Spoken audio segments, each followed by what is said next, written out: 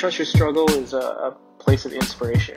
We have these conversations with individuals about the monumental struggles that they've had in their life, what they've done to overcome them, how these struggles and what they've done have kind of helped define who they are today. On this episode, we speak to Jeremy Hamilton, who from an early age had to learn to adapt to his surroundings. Growing up in the hood and then moving to Eugene, Oregon was like being in an episode of Fresh Prince of Bel-Air. Having this new strict household built up a lot of suppressed anger and resentment, resulting in him running away from home and then starting over in Portland. Landing an internship at Nike opened up so many doors for his career, but he always kept an open mind to new opportunities. And Jeremy believes that you need to find what you're passionate about, these things that give you goosebumps, and put your energy and focus into that. Of course, I'm Jeremy Hamilton. Matt, thank you so much for taking the time out to even want to talk to me, man. It's definitely an honor just to be able to just converse. You're one of my homies from, our time that we spent together, working together and such. So again, thank you so much for taking the time out to say what's up. So cheers to that, bro. Yeah, dude. Cheers, dude. That's awesome. Yeah, thank you. For sure. So for me, I've been working. Well, let's take a step back. So I was born in Fort Wayne, Indiana, most random place ever. And so I grew up in a house full of women. And meaning my my grandmother and my mom kind of co-parented me, just due to certain, family situations and such that I've had to deal with, in regards, my father was just never there. And so, there was times, my mom had to work, I had to stay with my grandmother, or my grandmother might have gotten sick. I had to go be with my mom and things like that, right? And so, of course, one thing that, stood with me, or stuck with me rather, was the love and support that both my mom and my grandmother provided, no matter what. So I'm in the house with me and my two other sisters, and we all have separate dads, just to be transparent. And so that was a different situation, just dealing with that, for the fact that I had to figure out how do I fit into this like dynamic within my family. So that was an immediate experience that I had. But then also, I think as I got a little bit older, I was trying to figure out where is my dad, and that came up quite a bit. But one of the things that I noticed, as I got older, is I realized that my family kind of filled the void for that. And so, really quick, what's with your sisters, right? What's the age difference? Where do you fit in with your sisters? Are they younger, older? You like right in between? No, so I'm the youngest. We're all about 2.5 years apart. I'm the youngest, so of course I was always getting beat up. I cheers to older sisters. yeah, for sure. Yeah, so I was the youngest, but they definitely were hard on me out of love, and always just looking out for me. Of course, I'm the younger, brother and whatnot, but I also had a sense of just protectiveness about them as well. So I was very cognizant of that. They're my sisters, and nobody's touching them or disrespecting them and things like that. To the best of my abilities, trying to be the protector for them. But yeah, just that dynamic of my father not being there and trying to understand, like at a younger age, or kind of like with how my mom and my grandparents kind of filled the void. I knew something was missing, but life was moving so fast that it was just like, okay, this is kind of how life is, right? And you just get kind of numb to it. And so just a long story short, my mom, unfortunately, she had made some mistakes in life, and unfortunately picked up a drug habit. And I think she surrounded herself with the wrong people and kind of went down that path. And so my grandmother stepped in, and just kind of took care of everything. My grandmother and my grandfather. So I don't leave my grandfather out. But the reason I'm mentioning my grandmother so much is because her and I just connected. And I think it was more so just because she was always just really the person that held the family together, but just showed an extreme amount of love and compassion. And so I just gravitated towards that. And my grandmother and I had a bond. And so from that, I'm now living like full time with my my grandparents. And so, unfortunately, speeding up a little bit here, is like when I was about from 6.5 all the way up till I was about 11. My grandmother ends up getting sick, really sick, terminally ill. And so she wanted to make sure that as she kind of had custody of me and my sisters at the time, and more so me, that we were going to be taken care of. And so when she got sick, she reached out to my aunt and uncle who live in Eugene, Oregon. So she's just kind of like, hey, you need to take in, Jay and the kids, just because Sam, my grandfather, is not going to be able to take care of these kids by himself. So she always had our best interests in mind. And as you can see, she kind of held the family together. So my aunt and uncle, it was kind of a no brainer from them on their side. After I talked to them about it, they just stepped in, came down from Oregon, and really just came and picked us up and brought us to Oregon. So just a quick like halt right there. Fort Wayne, Indiana is where I lived at, was just straight hood. Like, just keep it 100, right? It's just straight. Yeah, for sure.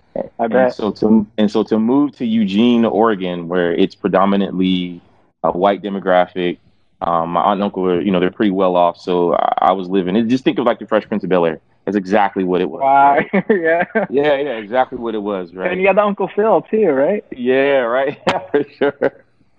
So yeah, man. So I ended up moving in with my aunt and uncle. Where I'm in Oregon, and it's just like culture shock. Everything's just like, what the heck is going on? And I had to adapt, right? And so from that, my aunt and uncle, they didn't have kids, and they were well established in their careers. They're 31 at this time, and they're taking in 3 kids. So it was me and my 2 sisters that moved to Eugene, Oregon, and so it was amazing that they took us in and able to just be the protector. But here's the catch, right? So my aunt and uncle, they're both in law enforcement, and so for me to come from a very loving, and I'd say my aunt and uncle weren't loving, but a very like you know how your grandmothers are, your grandparents are, right? They're always trying to look out for you. To come and they'll give you everything too, right? Yeah, for sure. So I moved into a household that was completely the opposite. Everything was the opposite when I moved to Oregon, right? So I'm in a strict household, predominantly living in very like well-off like neighborhood with predominantly white folks that I honestly don't relate to.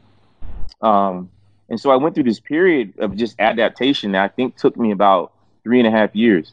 So I moved to Oregon when I'm in the let's see, I moved to Oregon when I was in the fifth grade. And so I went through this phase where very strict household, not really knowing what's going on. My grandmother passing away, my mom's not around, my dad's not around, my aunt and uncle are trying to play mom and dad. So I'm just kind of like what is going on? And my sisters are going through the same thing as well. So I don't want to like leave them out. But for me, I was just trying to figure myself out, and I'm starting to develop my own sense of self as a young man. And I just had like a rebel phase where I was getting in fights so much just because a lot of what I've learned now is just a lot of suppressed anger that I had inside of me. So I'm starting to get in fights and stuff and just not getting along with my aunt and uncle, and my sisters and I are starting to bicker more. So one summer, my uncle like grounds me, quite honestly, for the summer. It's just I wasn't getting good grades. If I get a C, he's down my throat on my report card. Like, he's just down my throat about that, and I'm just like, what the heck is going on? It's a super strict household. So he ends up putting me in. They end up making the decision to put me in private school in my 8th grade year. So I go into private school, totally just predominantly white. And I'm not trying to bash white people, but you just got to understand where the neighborhood that I come from. For sure, yeah. I'm trying to like adapt and understand like how do I fit in like socially and all this stuff. Culture shock. Yeah, absolutely, man. So this is the reason I'm laboring on this topic so much is because this is like the roots that sets me up to propel into other opportunities and whatnot. So basically going to private school, that was just like, I've never experienced anything like that. It was just very strict schedule, very strict regimen, and just trying to figure out my way through the world. And then I come out of that, I think a little bit more refined is what it did. And my aunt and uncle knew that. So I started to mature more emotionally, start to figure myself out. And so I go into high school. I'll just skip through high school. Like, high school was great. It was weird because I actually lived in Springfield, Oregon, my first 2 years of high school. And then my aunt and uncle had got a house built because it was just, we're all growing kids. So like, we need to have more space. So they build a house in this new development in Eugene. So I immediately have to switch school districts. And so I can't keep going to Springfield High School. So I have to go to Sheldon High School. So I go to Sheldon, and like Springfield and Sheldon are completely opposite. So Springfield High School is like the ghetto high school. And then Sheldon's like preppy, like I drive my parents' Volvo, brand new Volvo or whatever, the class. So I had to switch friends. Like I had made a whole new set of friends. Also had to switch basketball teams. That was tough. Sports and just figuring out how to fit in and everything like that. So ended Hold up, yeah. What grade was this in that you switched schools? So I switched schools my junior year. So the beginning of my junior year, I started going to Sheldon. So you were you're like halfway through your high school. Yeah, halfway through my high school career, and like I was just getting my feet under me, and I had aspirations to go back home and go play at the University of Michigan for basketball. And so I started, taking my summers very serious my sophomore year. And so from that, I'm just like developing. My body's starting to develop. There's some awesome pictures that my aunt and uncle had shared with me before high school that are even actually kind of right in the middle of middle school. I was a real chubby kid when I first moved in with them. So they like changed everything. I was no longer eating snacks, eating bad food, eating late. I'm starting to eat wheat bread, wheat thins, chicken, fish, like totally different diet. And so I'm like looking night and day, like my body's developing more. And so I'm starting to take like my like athleticism and sports and stuff more serious. And even in high school, I wasn't a very like social guy, like partying and dating girls. I was never doing that. It was like books and sports and hanging out with a couple of my really, really close guy friends and like going to church and stuff. Right. So that was like my high school career. And I switched schools my junior year. And I remember I had a job at Foot Locker my sophomore, the year between my sophomore year and my junior year, had a job at Foot Locker. And one of my buddies that I went to Springfield with came in. He was like, "Yo, where have you been? I heard you're switching schools. You haven't been coming to some of the summer camps we've been having."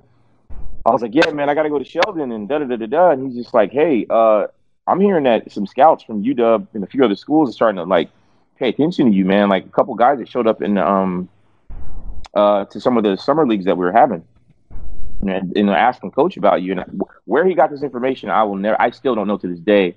But me switching schools kind of, I had to like start over when I went to this new school because I was playing varsity, right? So like I'm a junior now, so I got to play varsity. So I was coming in behind guys who were already established, no matter how good I was. And I knew that when I was switching schools, I knew I was better than these kids. Like especially when we were having our summer ball, our summer hoops, I was killing these cats, right? And so, but part of it is, their parents are donating money to the booster club and so they're on it and all that. Yeah. So I didn't really starting until the end of my junior year and then all of my senior year. And so by then, like my confidence was just crushed. I'm not even gonna lie. Like, my confidence was crushed. I'm just like, I'm killing these guys in practice and all this stuff, but coach won't give me burn time and all this other stuff.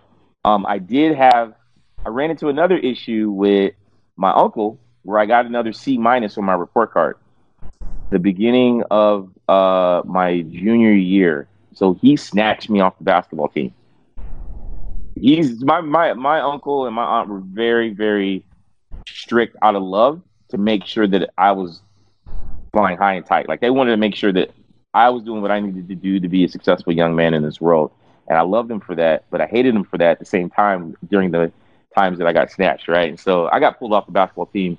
Super embarrassing moment for me in high school. Everybody knew that I should have been starting and playing, and so I was going through that. And then I started to build some resentment with my aunt and uncle because of that.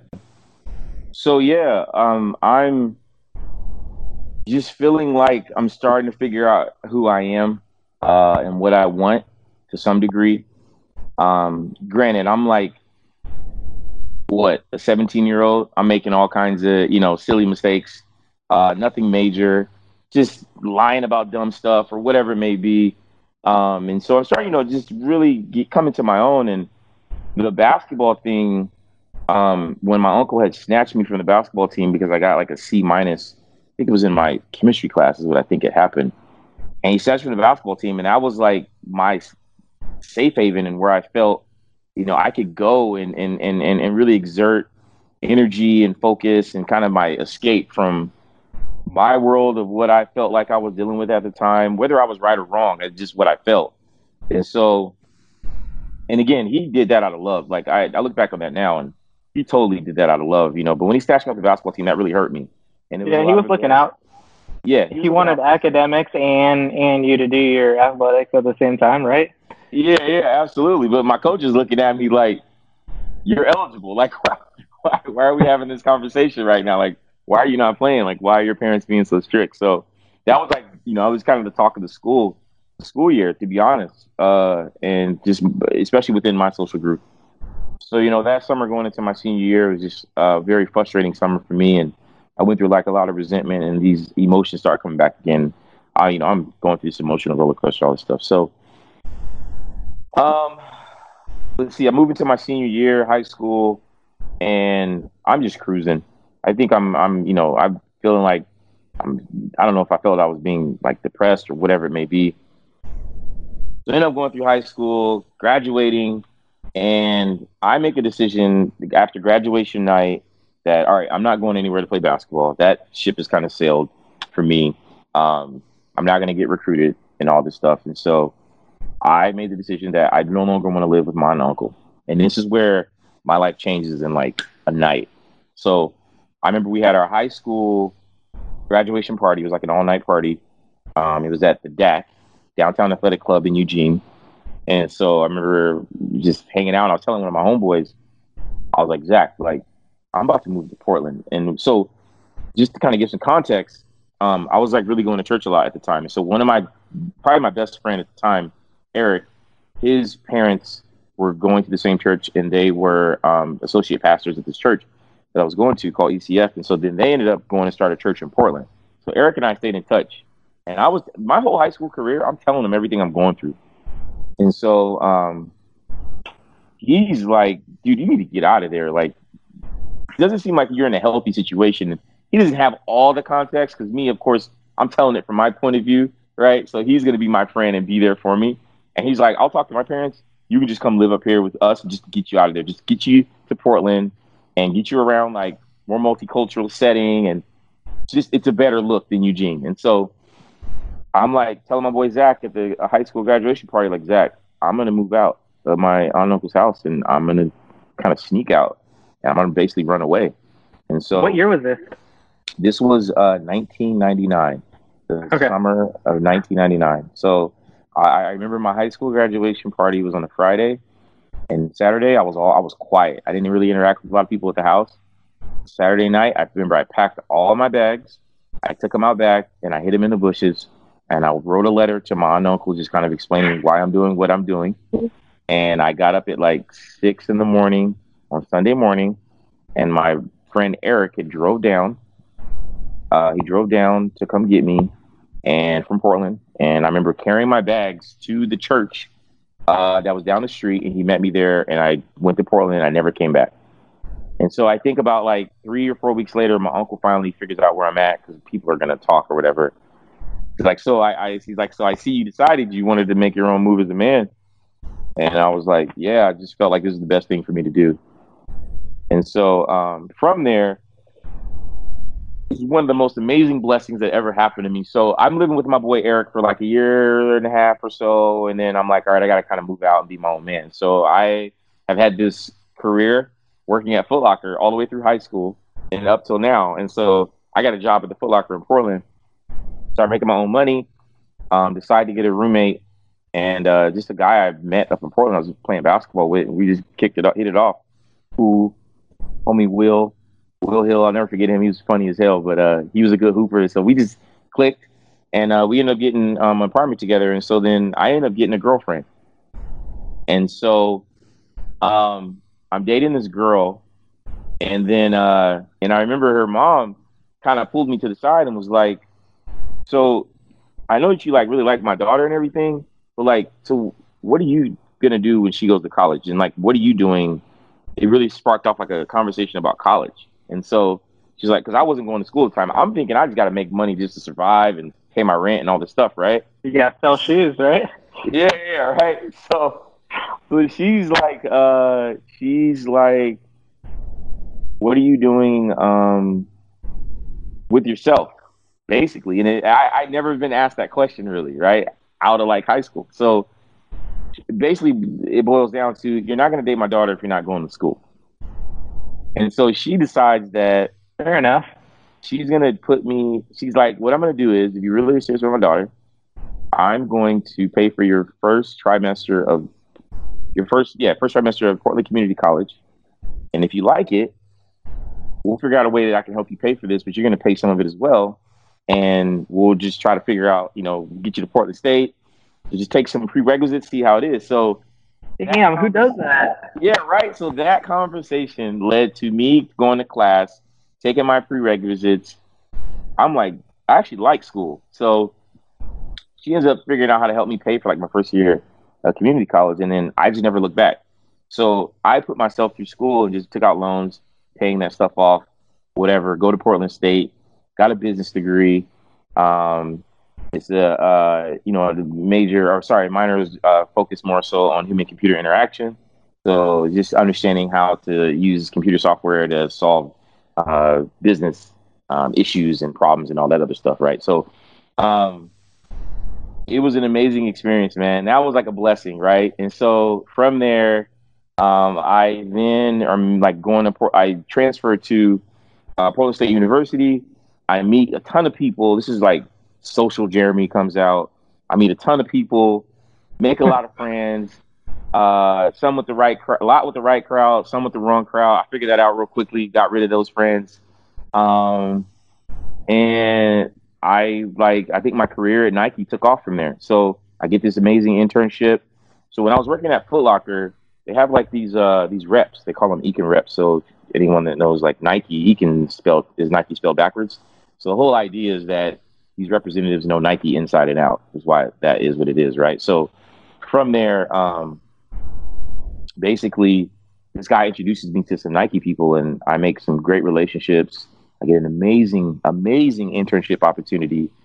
That then leads me into this world of just this creative world and understanding how to build product and understand how to tell stories and marketing and product marketing and all this stuff, and being around just world-class professionals who are just super creative and all that. And hold up, before we get into your Nike experience really quick, I just want to let anyone know who's listening or watching that currently right now, Jeremy's living in San Diego, but he's still rocking a beanie, so he's repping Portland right now, even though he's in San Diego. That Portland doesn't leave, right? Yeah, I'm actually trying to hide my bald head. Like I don't want to. It's probably going to be super shining if I didn't have this thing on, so I don't want to. No, you're always going to rock the Portland look, man. Like you can't get away from it. Yeah, that's not a lie. That is no lie. Like still to this day, you're still rocking the Portland look. So yeah, man. It is part of you for sure. So yeah, get into the whole Nike, your internship at Nike, man. Oh man, it's amazing, and I think it was more than the work and being exposed to the work. It was more of the people and the mindset of the people. And one of the people that I met, there's two people that I met that things that they've said to me during my internship stuck with me always. So one thing that, like this guy named Jeff Henderson, he's a designer, world-class designer guy. I remember one thing he told me was, here at Nike or anywhere you go, just because you're, at the time I was finishing up school, right? It was like my senior year of school. So we're fast forwarded. This is like 2008. So he's kind of like, he goes, one thing is use this place as your school. So don't come here thinking of work. Use this place as your playground and your sandbox for you to figure out where you want to go in your career. Because, obviously Nike's a global company. So there's all kinds of opportunities in business units you can get involved with or whatever. But use this place. Learn on Nike's dime. Go ask questions. Do informational interviews. Do stretch assignments. Like use this place because the opportunity's there. But it's only going to be there if you take it and grab it and run with it, right? So that always stuck with me. And then I met, obviously, you and I have talked about this, but Julian Duncan, he's one of the most amazing people I've ever met. For sure. Quite honestly. Yeah. Just as a person, not even his profession and what he's done over his career, which is crazy where he's at right now, but just as a person and as a Black male figure that I could honestly look up to and really try to fine tune and hone my game based off of the success stories that he has as a person and as a professional. And so there wasn't any one particular thing he's ever said to me that just stuck with me, but I think to see his consistency to always elevate, and he always had this phrase, which he was part of the helping out with like LeBron James business unit, and they always had this phrase with LeBron, this mantra with chasing greatness. And so it's always trying to elevate your game, and always have something you're trying to strive for. So like just seeing how his career has evolved, even him, he has a beautiful family now, and just how he is it's amazing. And there's a ton of other people that are like him that I've witnessed, but I gravitated towards him and really built a relationship with him. And so he's somebody that I look up to, and Jeff is an amazing person as well. I stay in touch with him as well. He's someone that I definitely look to as a mentor and a male figure that I really value what they become as men. And so I'm going through these amazing experiences where I'm working on global product. We're rolling out, like the team I'm involved in are rolling out some amazing stuff. And the group that I worked in was men's training, global footwear, with Nike football specifically. So they were trying to elevate Nike's presence in the football realm. And so we were doing everything from going to visit these amazing athletes to getting insights from, retail to just understanding the ecosystem of the high school athlete who's a football player, but, not only on-field performance, but then off-field stuff. So it was like an amazing experience to understand how to build product around that, but then what is the go-to-market strategy for that? So that was like super eye-opening, and working with agency partners who help tell the story and all this stuff. So you can only imagine what that is like working at Nike. That's a dope experience. It's such an amazing experience, right? So the best thing about that is I remember one day one of the managers of the intern class, she pulls me into her office. She goes, "Hey, I want you to look at some numbers." So she goes, for the intern class that you were involved in, sorry, I was picking something up. She goes, the intern class that you were involved in, there were 24,000 applicants worldwide that applied this summer. And I want you to understand that 122 were chosen. And you were one of the 122. So the reason I'm telling you this is because you have what it takes. You were chosen for a reason. And you need to take this opportunity, you need to run with it. And so from that point on, I took nothing for granted. I made sure that every relationship that I built, I stayed in touch. It was just an unbelievable experience. Now, the downside to all of this, right? They're pretty much setting me up. I'm getting ready to graduate. They're pretty much setting me up to take on the actual role that I'm interning for. So like the opportunity was right there. Fortunately, this is in the summer of like 2008, moving into 2009, the economy crashed. So they didn't have head count to bring me on and all this other stuff. So, but the experience was there, right? And so from there, I had to seek out opportunities, and I tapped into the agency network that Nike had and those relationships that I built over time. And so from there, man, I just really just stayed in the agency lane, just because of I believe agencies force you to activate left and right brain. So you kind of have like this very analytical side, but you also have this super crazy creative side. So you kind of have to act as a chameleon in the agency space. And you got to act quick on your feet. And so that tailored to my personality. You look at everything I've been through in life, I'm pivoting left and right, adjusting, being a chameleon. All that tailors into the skill set that I need to survive in the agency world. And so, this is perfect timing around 2008, 2009, digital takes off. And I move into, just like digital project manager lane. And that I haven't looked back since. The opportunities have just exploded for me. And just by having Nike on my resume has opened so many doors to have conversations with people. And, for sure. Right. So I'll pause in the professional thing, the family thing, right? So I'm sure you're probably wondering, like, where's your family at? Like, where's your sisters and everything else at, right? Life is moving at blazing speed at this point for me. And unfortunately, I have lost not contact, because I talk to them and go home occasionally for like Christmas and holidays and text and call occasionally and stuff like that. But I think I was just figuring out who I was as a man. This was like a mission of mine to like, Jeremy, who are you? Like, what's your purpose in life? And what are you trying to achieve? And so for me, unfortunately, the unfortunate sacrifice of that was family. And I'll take the blame for sure. But I kind of separated myself because I remember the pain that and the hurt and the frustration and confusion I was going through moving to Oregon, and then in dealing with all of the stuff I dealt with as through middle school and high school. I just didn't like the taste of that, and so for me, I decided to just separate myself from it. And it was wrong. Now that I look back on it now, and the conversations I have with some family members now, is just wasn't the right thing to do. But I'm trying to figure out my life and stuff like that, and so At the time, though, like, it's kind of all you had to do. yeah, for sure. But I truly believe now that nothing should come in the way of me staying connected and being bonded with my family. Like, I learned that now. That's a real lesson that I learned, because that's the backbone when all else is done. Especially what I've seen in the professional realm, where you can swear someone has the most amazing job and is locked and loaded, and then in like a week later they get laid off. Right? And so it's like, what's the fallback plan when things start to fall apart in life and your professional career? You should probably have the backbone of your family being the backbone and the support system. And so, I've been blessed enough in life that my family has always loved me enough to never send me to exile. Right, yeah. Right? Do you think they kind of understood what you were going through? Yeah, I think they understood, but I don't think they looked at it as a reason for me to separate myself. Of course, yeah. You're right. And so I did it out of ignorance and just immaturity of like frustration and stuff like that. And so, I'm back to my professional career, man. I'm like blazing, like I'm moving fast. Like opportunities are popping up.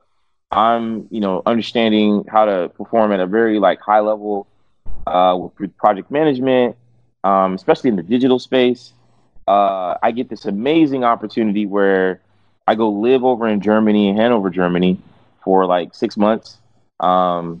I basically got a job with this e-com company, and we're putting a strategy together of how we're going to spin up business in the U.S. with the e-com business for this company. And so I'm over here working with Europeans, specifically Germans, trying to like, their style of work is completely different from how America, and how they market to people in Europe is completely different how they market to people in America. So trying to pitch to the board members of like, this is what the ecosystem looks like when we're tailoring to the American consumer, right? So putting that whole story together and working with my counterparts, right? And it's just culture shock again, living in like Europe and Germany. Yeah. And so and I hope the consistency that we're seeing here is that life has its twists and turns and changes, and you got to adapt to them. And so that's what I've learned, a skill set that I feel that I've almost mastered to this point now, right? And that's just because of the fire that I've had to go through or whatever. But I think you learned that at an early age too, which allowed you to do that later on in your life. Yeah, for sure. At a very early age, I definitely learned that. I think you kind of feel the heat at an earlier age, but you learn how to take the learnings and apply that to your life, like applied science, right? Like you figure out how to adapt and apply that to life. And you get turned a little bit older or whatever, and I guess you just call it maturity, right? So I go live in Europe, man, and I'm like making amazing friends and learning all kinds of stuff. Learned a little bit of Deutsch. I'm like everything. And so then I had an amazing experience. I went on vacation when I was done over there. I went on vacation in Barcelona. That was the craziest thing ever, because it's like the food, the culture, they embrace everyone, and the love, and like the people are so beautiful. Like everyone, like it was just amazing over there. And I haven't been back since. That was like 2010 when I went, but I haven't been back since. So I come back. Here's the crazy thing. So I'm on the plane going to Germany, tarmac in Portland. The plane shuts down. We were not taking off. We're in the tarmac for like 2 hours. So this guy sitting next to me, we're just chatting. Like, hey, yeah, I'm Dave. And I'm like, yeah, I'm Jeremy, whatever. And he's like, so what's up? Were you going over to Germany? I'm like, yeah. He's like, this guy's like pretty well off. He's like, yeah, I'm going to go pick up my Porsche from the Porsche like factory, because I'm going to drive it there, because the tariffs, when you have put miles on it, it's classified as like a used car. So the tariffs are cheaper when you import it, right?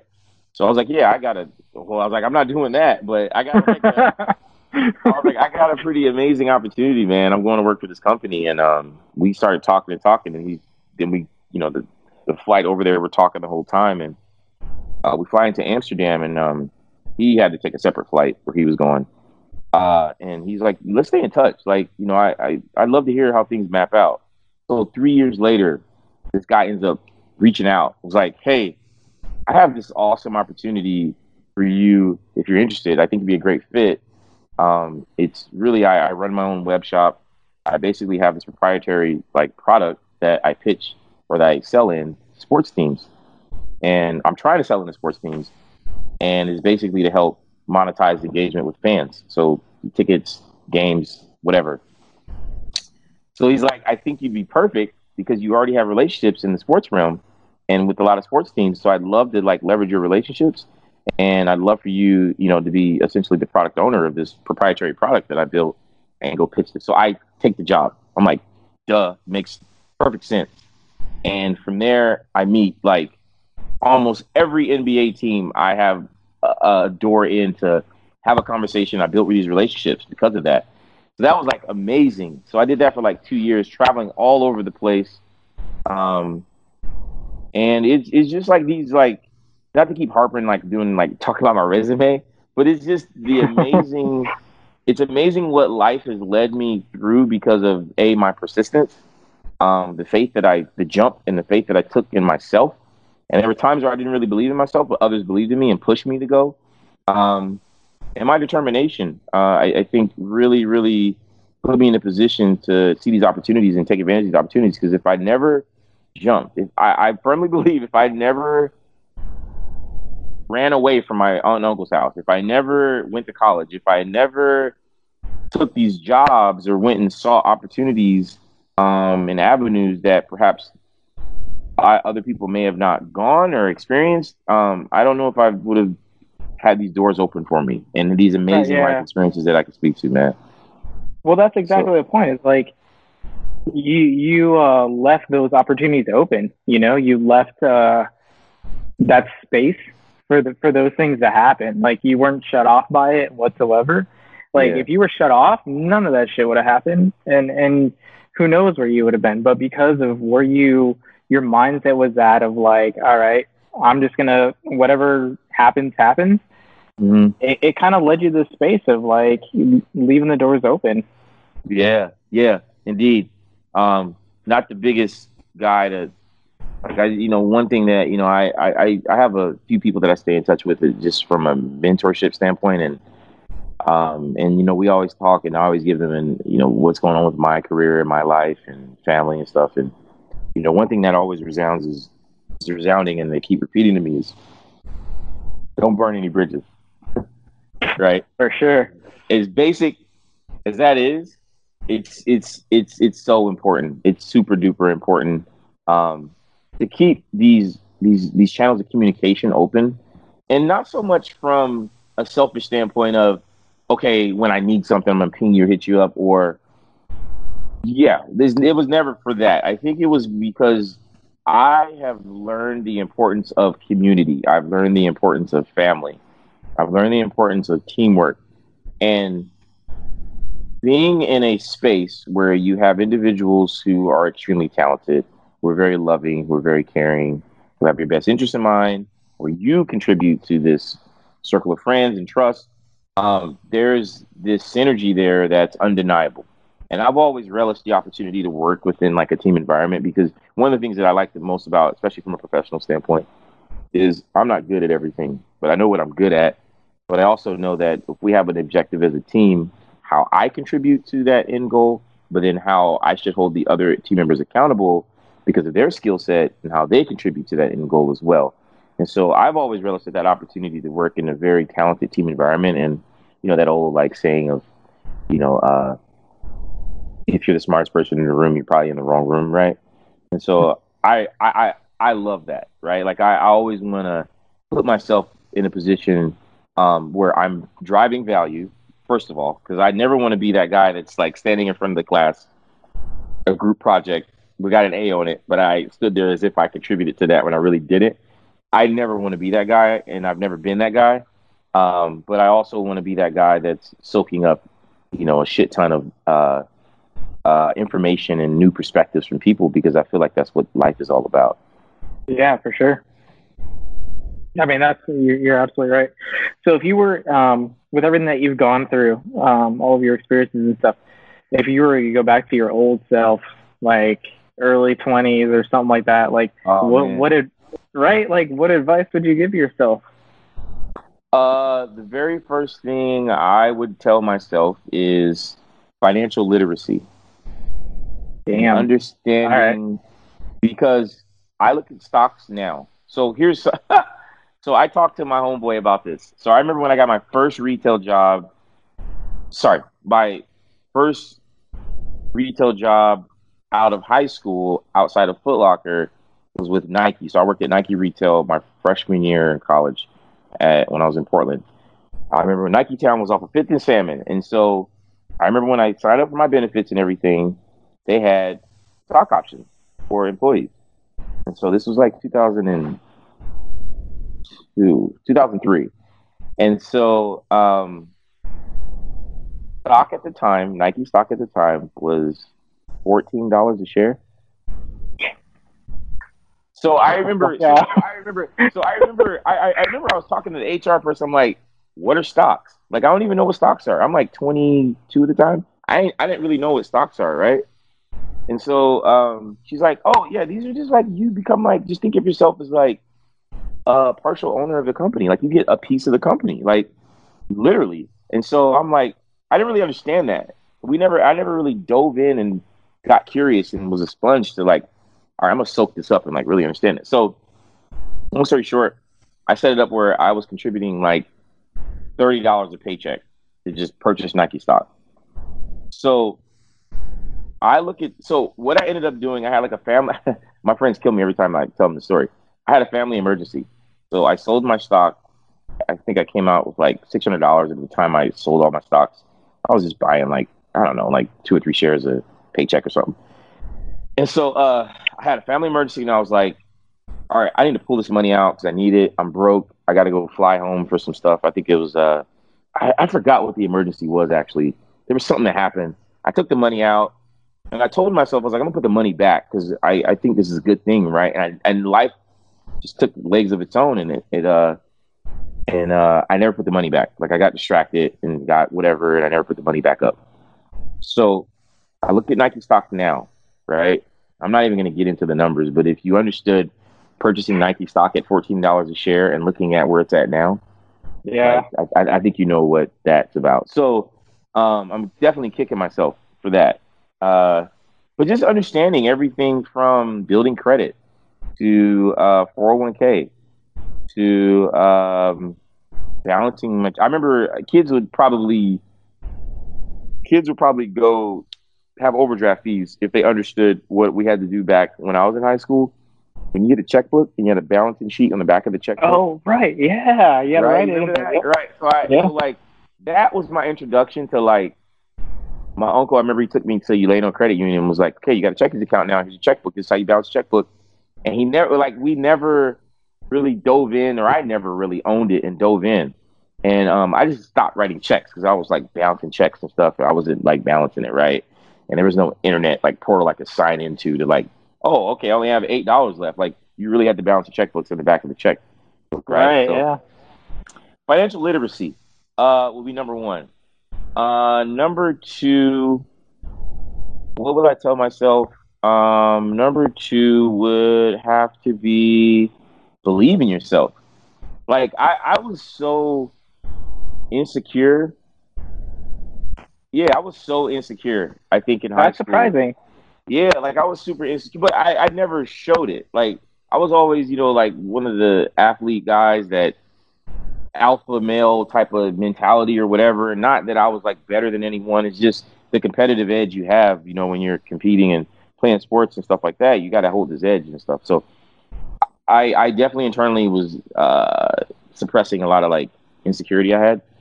So I think it's just believing in myself. I think there was one summer that I was just, when I transferred to Sheldon, I was like, why are these kids like starting over me? And I'm killing these kids. Like, summer pickup, like practices, I'm killing these kids. And my confidence got shot when it came like game time for like, I'm like, why are these? But there was politics involved and all this other stuff. Reason why I wasn't playing how I should have been playing or whatever. So, but just believing in myself, not just for athletics, but just as a person and as a man, that I could get through anything. And like anything I put my mind to is what I've kind of learned. Um, don't let anyone ever tell you that you're not capable of doing something or saying that you're not gonna be shit. Because I was told that a couple times. Wow. And it's and it shook me up a little bit. But I think when I got out on my own, I was just like, regardless of what anyone says, I still got to go do what I got to do to take care of myself. So I think, and I think also the other thing is embracing family more. Even though I had some unfavorable shifts in my family and my life, I think family's everything, man. Don't ever. Not that I was ever disloyal or anything like that. I think it's just don't ever separate yourself from family. That shit just doesn't work out in the long haul. Like you miss so many opportunities and memories you could create and bonds you could create with family members and stuff. So I think if I were to just share anything with anyone, for me I think it's find what you're like passionate and like love about yourself and the things that give you goosebumps. Those are the things that you need to pursue in life, and those are the things that you need to put all your energy and focus into. 100%. And so a lot of like, I think as I was kind of maturing and going through my phase of maturation, if you want to call it that, is I found myself focusing on like titles, jobs, things that other people viewed as like ideas of success. And while I've, obviously attained some great experiences and things that help me grow as a person or whatever it is, a couple times I found myself like, I'm not really passionate about what I'm doing right now or what's going on. So for me, it's like, do things that at an early age that give you like, if it does not give you goosebumps, don't invest too much time into it. Yeah, go experience things and go get some amazing experiences. But I think the ultimate outcome out of that is you should have an idea of what you like and ultimately what you love. And I think when you find out what you like and what you love, and it ultimately gives you goosebumps, you're almost willing to die for that. And when you do that, when you're in that type of space, your output, the fruits of your labor, the blessings and benefits of that are like tenfold. And it doesn't feel like work. It feels like a passion. It feels like love. And you put your all into it and you start developing this monster. And it's a beautiful monster because now you're in this space where you fine tune your craft because of repetition and dedication. People are starting to realize that you're an expert now, or like a subject matter expert or professional or whatever it may be. And now they want to pay you because you're doing something that you're passionate about and the fruits of your labor are conveying that. So that would be my advice, from a professional standpoint. I think from a personal standpoint, socially with family and stuff is, don't hang out with the dead weight, people that don't drive value or have the same vision and perspective as you are. And it doesn't mean that they're not good people because they don't have the same vision as you. They just don't fit your life's plan and where you're trying to strive to. So don't, surround yourself with people that aren't a part of that and help you fulfill that. And I think the other thing too, again, I just want to harp on like the family side of things is, right. Like definitely embrace your family. That's a big one. That's a huge one for sure. And I think about like when you talk about the passion side, right? Like doing what you love, finding that passion and like running with it. Not everyone knows what that is, or they haven't discovered that yet. So like, allow yourself to create some time to experiment and explore like what that might be, because you might have a general idea, but you don't know exactly like what that is. So back to your story is like keep those opportunities open and see where that goes and find your lane, if you will, like, because some people are like, I don't know what I'm passionate about, or so at that time, like, just think about what gets those goosebumps and figure out like where you can do that at, Yeah. You're only gonna find. I mean, there's the lucky few that just come out of the womb and they're like, yeah, I know that I want to be a Very few. and like right. Right. Yeah. I think some people where you're gonna find these passions or these things about life that you really like is going to make mistakes and going to experience life and taking chances.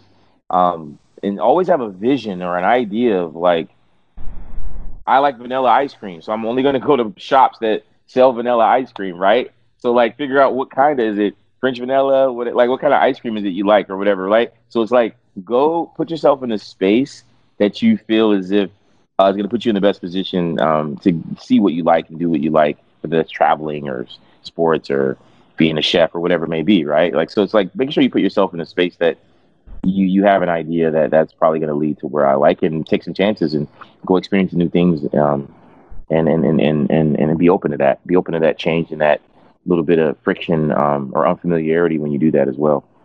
Yeah, definitely. Well, dude, thanks so much for meeting up and sitting down and talking about this. It was awesome. I had a lot of fun. So it was great. So anyone watching or listening, if they want to follow you and keep up with what you have going on, do you want to give a shout out to any of your social channels or anything like that? Yeah, for sure. So my Instagram is Ham on the Gram. So it's HAMONDAGRAM.